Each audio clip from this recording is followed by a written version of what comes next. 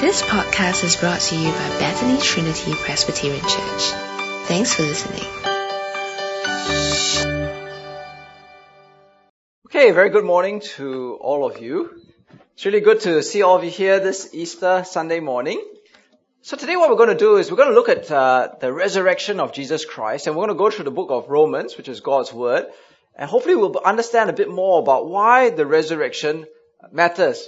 Okay, so that's why you have your sermon outline there, and the title says Resurrection Matters. Okay, so before we begin the sermon, because we believe that this is God's Word and He speaks to us through His Word, we're going to ask God through prayer to ask Him to help us to understand what the resurrection is all about. Okay, so may I invite you to bow your heads and to ask God together with me to ask God to help us to understand His Word. So let's bow our heads in prayer. Dear Father, as we come before you today, we want to really rejoice that Jesus has risen from the dead. Indeed, He has risen to life. And we just pray that as we look at your word today, it would strike us to the heart and that we would be really jolted in terms of what it means for us in our lives today. And we pray for all these things in the name of Jesus Christ. Amen. Have you heard any good news lately? Have you heard any good news? You know, like you look at something in the newspaper or on the internet, you think, wow, that's really great news. I mean, honestly, frankly, personally, I haven't really found any good news for a long, long time. I mean, like, I look at the news today and there are all these scandals about fake news. Maybe there's going to be a global trade war. There's a lot of bad things happening in terms of democracies and, corruption and, even Russia poisoning its ex-citizens in England, Facebook not being able to be trusted. If you look at sports, if you're into sports, you'll see that there's cheating and there's doping and there's all sorts of bad things happening. And so personally, I really enjoy opening up the Bible because the Bible is good news. Right? The Bible is good news. So today we read from the Bible, and up here on the slide, right, it says that in verse 2, that the Bible and Christianity is all about the gospel. And the gospel is just a very complicated word to mean good news. It's all about good news, the good news of the resurrection of Jesus Christ, right? His resurrection from the dead. And that's what Easter is all about. It's about good news. Because the resurrection of Jesus Christ from the dead is good news for us. Without the resurrection, really, there is no Christianity. So, sometimes I meet with people and they tell me, I have trouble believing in God because I struggle with the understanding about why there's suffering in this world. Or, I struggle in terms of understanding science and creation. Or maybe I don't agree with the morality of the Bible. But I always say to them, look, the Bible is so much more than these questions. You've got to come back to what really counts. The main thing, the resurrection of Jesus Christ. That is where you begin to ask whether you really believe whether you're Christian or not. Not about whether there's suffering or creation or science or morality. It's the resurrection of Jesus Christ. That's where it begins, the fundamental good news of the Bible. Now the question I want to ask you today is, if Jesus Christ didn't rise from the dead 2,000 years ago, then would it matter? What happens if there was only Good Friday where Jesus died on the cross and we never celebrated Easter because Jesus didn't rise from the dead? Would it make a difference to us? Would it make a difference to Christians? In every way, it would make a huge difference because then there would be a huge question mark over whether Jesus' death on the cross really worked. Whether it was effective, whether it paid for our sins, whether Jesus' work as a substitute really was effective in terms of paying for all the wrong that I've done and taking my judgment, did Jesus' death on the cross really work? Because Jesus, without Easter, would forever be dead, and we probably would be guilty. And that's why in 1 Corinthians chapter 15, it actually says in the Bible that without the resurrection of Jesus Christ, we are still in our sins. So the Bible said, and if Christ has not been raised, our preaching is useless, and so is your faith. More than that, we are then found to be false witnesses about God, for we have testified about God that He raised Christ from the dead. But he did not raise Him if in fact the dead are not raised. For if the dead are not raised, then Christ has not been raised either. And if Christ has not been raised, your faith is futile, and you are still in your sins. Then those who've fallen asleep in Christ are lost. See, even the Bible itself admits that without Easter, Good Friday is meaningless.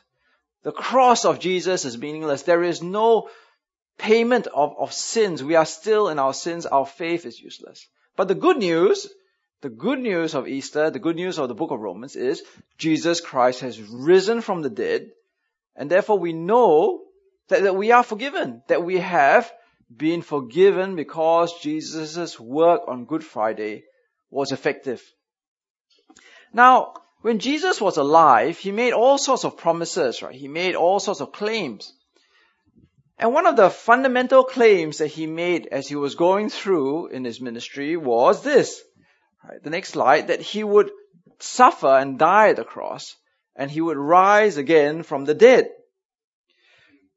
Verse 22, and He said, the Son of Man must suffer many things and be rejected by the elders, chief priests and teachers of the law. He must be killed and on the third day be raised to life.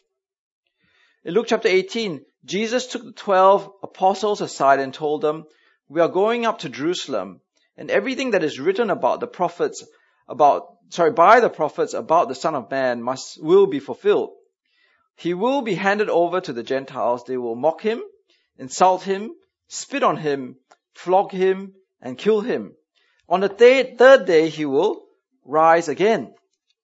Now, you see, if Jesus makes these promises, if Jesus makes these claims, if He does not rise again from the dead, how can you trust the promises and the claims and the words of Jesus Christ? You can't. Right? So I remember my father always used to tell me that talk is cheap. Right? It's very easy to talk, but it's hard to back up your talk. And I guess as I get older, I realize that's very true. Because, the contractor tells me that my renovation will be finished by the weekend. But by the weekend, it's not finished, right? The delivery man tells me he's coming between 9 to noon, and delivery man doesn't come, right? The car salesman tells me that my car is fixed price, but then the price goes up. But these are small change compared to the promises of Jesus, right? Because Jesus promised all the way through His life that He would save people from their sins. He would pay for their sins as a substitute on the cross. And He would rise again from the dead. And His resurrection from the dead is a guarantee that Jesus can be trusted to keep His word. That His work on the cross has effectively paid for our sins. And that's why over and over again, if you look at what the Bible says, it keeps telling us that the resurrection of Jesus is historical, is real, is trustworthy, and it is truth. So 1 Corinthians chapter 15, it says, now, brothers, I want to remind you of the gospel I preached to you, which you received and on which you have taken your stand. By this gospel, the good news, the gospel, you are saved, if you hold firmly to the word I preached to you. Otherwise, you have believed in vain. For what I have received, I passed on to you as of first importance, that Christ died for our sins according to the Scriptures, and that He was buried, and that he was raised on the third day according to the scriptures, and that he appeared to Peter, and then to the 12, and after that he appeared to more than 500 of the brothers at the same time, most of whom are still living, though some have fallen asleep. Then he appeared to James, and then to all the apostles, and last of all he appeared to me also, as to one abnormally born. So you can see here that actually the resurrection of Jesus actually guarantees to us, right, that the gospel is real. We are saved from our sins. Jesus Christ died for our sins and then was raised from the dead. So therefore, Good Friday and Easter are always connected, right? You can't have Good Friday without Easter, and you can't have Easter without Good Friday. You need the two to be connected. It's a bit like night and day, right? Or I guess the beach and the sea, or grass and soil, or whatever you want to think of. But Good Friday and Easter are always linked together, because both of them show us that the work of Jesus has actually paid for our sins. We are guaranteed now, when we see the resurrection of Jesus, that we are no longer in our sins, that we are actually forgiven our sins. So Romans chapter 8, right, it says that what then shall we say in response to this? If God is for us, who can be against us? He who did not spare his own son, but gave him up for us all, how will he not also, along with him, graciously give us all things? Who will bring any charge against those whom God has chosen? It is God who justifies. Who is he that condemns? Christ Jesus, who died. More than that, who was raised to life, is at the right hand of God and is also interceding for us. See, when Jesus rose from the dead, he didn't rise to have a holiday, for eternity, right? He's not like sitting up in heaven in his hammock having his iced lemon tea, right? He's actually in heaven, sitting at the right hand of God the Father, interceding for us. That means whenever we are sinning or whenever we've done something wrong, Jesus is up there in heaven because he's risen from the dead. And he's telling God, look, doesn't matter whether so-and-so has sinned or not. Remember, I died for him. I died as a substitute for this person, for this man or woman. And therefore, that person's sin has been paid for. And that's why the resurrection matters, because without the resurrection of Jesus Christ, Jesus would not be in heaven now interceding on our behalf, constantly to make sure that God has always been reminded by Jesus that Jesus' death on the cross has covered over and has actually completely wiped out all our sins day after day. Now, the second reason why resurrection matters is found in the passage that we read right at the very beginning, right? Because you notice, if I were to write the book of Romans, we always think, what is the good news of Jesus Christ? We always think the good news of Jesus Christ is his death to pay for our sins. But isn't it interesting, because in the book of Romans, the first thing that Paul, who writes Romans, says is the good news is that Jesus Christ has been risen from the dead. Right? The first thing he thinks about as the gospel, the good news, is not the death of Jesus on the cross, but his resurrection from the dead. But if you actually pay attention to what is written here, it's kind of confusing, right? Because the gospel is regarding the Son who through the Spirit of holiness was declared with power to be the Son of God by his resurrection from the dead. Jesus Christ our Lord. That doesn't make sense, right? Do you find it a bit confusing? Because if Jesus is already God's Son, why then does he have to be appointed or declared to be the Son of God? Like for myself, right? I'm an Ong. See? Oh no. Andrew Ong. Okay? So my father is Tony Ong, and ever since I've been born, I'm the son of Tony Ong. Right? That's normal, right? It's not as if I only become the son of Tony Ong when I pass my PSLE, or when I finish my O-levels, or when I get my first paycheck, right? I'm always the son of Tony Ong. That's who I am. That's my nature. So why is it that the resurrection of Jesus Christ is so important that he becomes appointed as the Son of God? So I always remember sometimes I'm sure that for many of you, you hear my sermons regularly. You can't remember a lot of things I say, but I always remember one sermon that I heard many years ago, by my pastor in Australia a long time ago called Philip Jensen, and he made this very good point. He said, God's Son is not the same as the Son of God. Because Jesus was always God's Son. That was who Jesus was. That was the nature of Jesus. That's his identity. God's Son. He was always God. He was always divine. He was always God's Son. But at the resurrection of Jesus, he was appointed the Son of God. Because the Son of God is a title. The title promised in the Old Testament to be given to the ruler, one who will rule and be given the whole world for eternity. So in Psalm chapter 2, right, if you look up here, sorry if the print is a bit small. If you are having trouble seeing it, that means that God wants you to sit closer and that you're getting a bit older, right?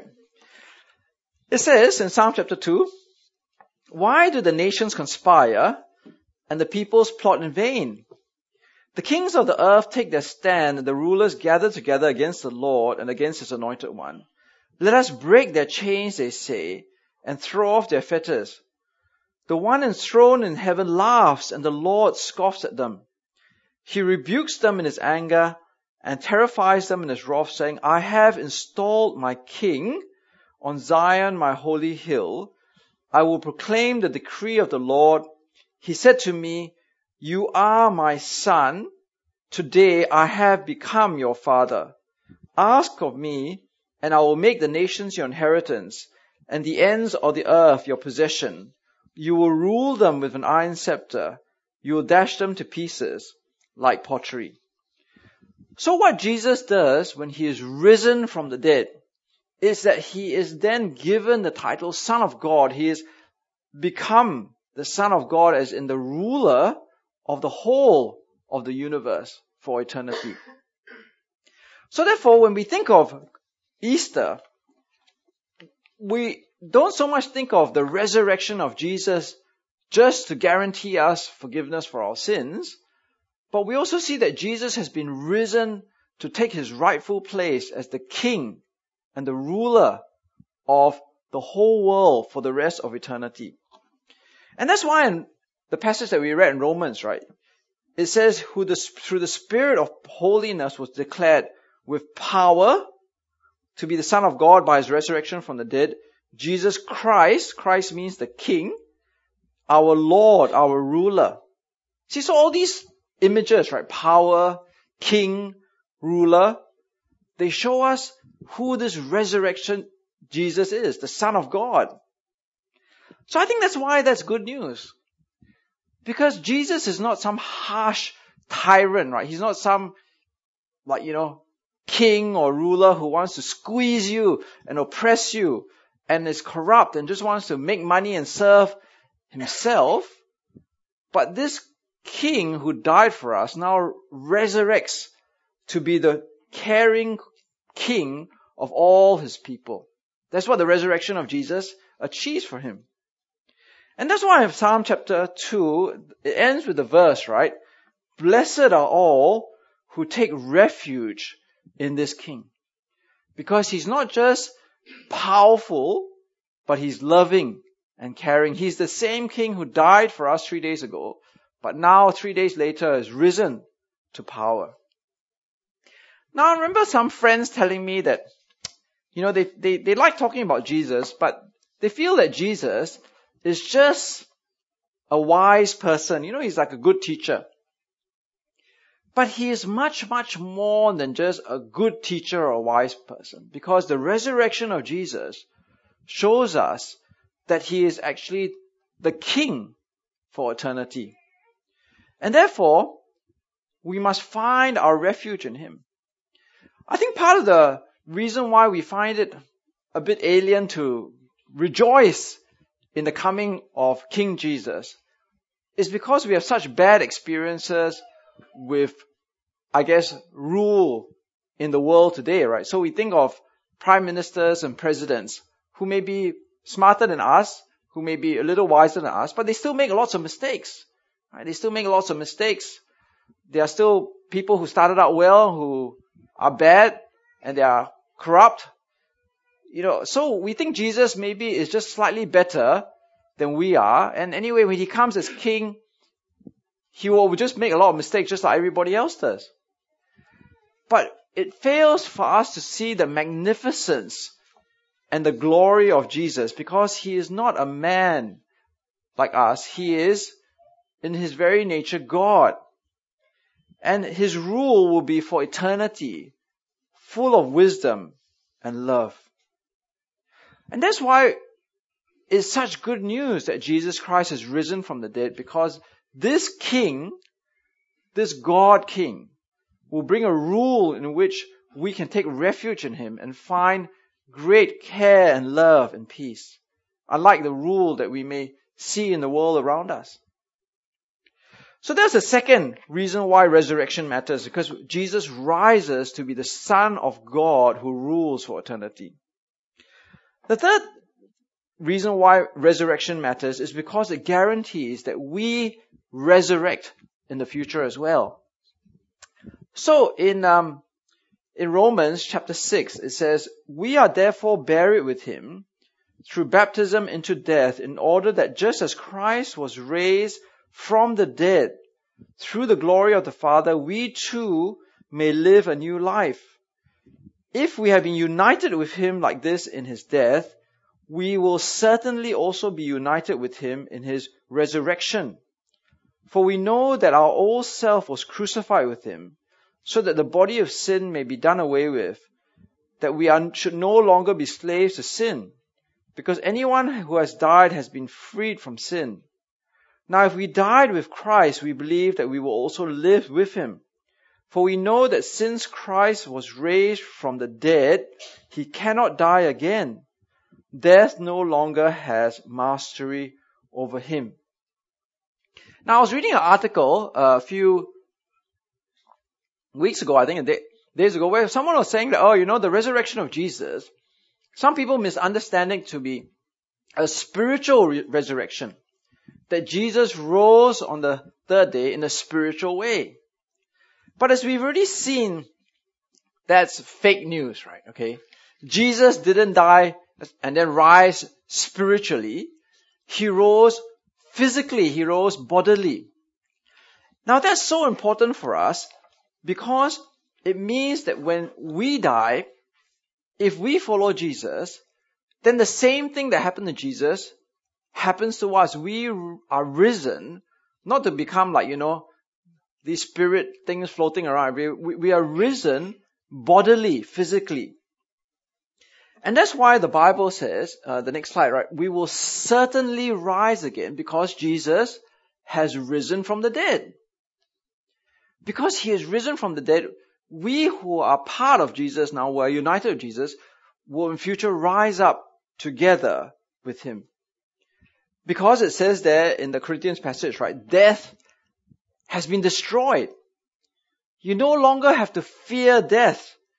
The power of death is no longer our master because it's been subdued by Jesus Christ. So the resurrection of Jesus, which we celebrate in Easter, is not a one-off event, right? Because in future, Easter will be for all of us. We will all rise from the dead one day when Jesus comes again. Now, it reminds me of a really important principle in life, right? Like if you want to do something which is really difficult or even impossible, you kind of have to follow people who've done it before. Okay, so take for instance, if you want to say climb Mount Everest, right, which is really, really difficult, you have to follow the people who've actually made it to the top.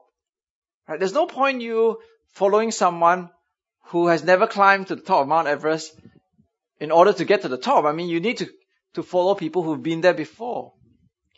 So like, for instance, you want to run a marathon? Well, it's good for you to follow someone who's actually run many marathons and finished, right? You don't want to follow like this guy who, has never finished a marathon. You follow him, you'll never make it to the end. In the same way, if you want to become a very successful football coach who wins trophies, then you follow people who have won before, right?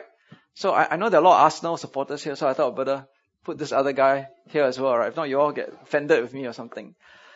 Now, in the same way, if you want to become a very successful businessman, then, you follow people who've created successful businesses, right? Like Steve Jobs or like Jack Ma. You don't want to follow people who have not been able to create it. So in the same way, if you want eternal life, who do you follow? There's only been one person in history that I'm aware of who's died and risen again after 3 days. There's only been one person who's promised to die and rise again after 3 days. And that person is Jesus. So the resurrection of Jesus actually shows us that he has the power to overcome death as he has promised. And he also promises that those who follow him will also be able to overcome the power of death. Now, for many of us sitting here this Easter, we may think that Easter is, not much to get excited about. Maybe the EPL soccer game is more interesting tonight, or, the computer game that you're playing is more exciting. But one day, Easter will be the most important thing for you. But hopefully by then it's not too late, right? Because that will be the day where you see death approaching, right? When you see death coming, and death comes for everybody. On that day, then you think Easter is really important, because on that day, then you'll see, okay, I need Jesus really badly, because only by following Jesus will I truly be able to be assured that death will not be able to be its master over me. So I shared this illustration before about my father-in-law, but I thought that it fits so well that I'll share it again, right? So my father-in-law was a very rich Chinese businessman, and he had many, many resources, and he got cancer of the liver. And he was dying. He tried all sorts of different treatments. He went to Hong Kong for the latest cancer treatment. I remember him taking these tablets, like each tablet was like hundreds of dollars each. But in the end, all the cancer treatments failed him. And I remember we were in Seremban in the hospital, and he was just, being given morphine to ease the pain.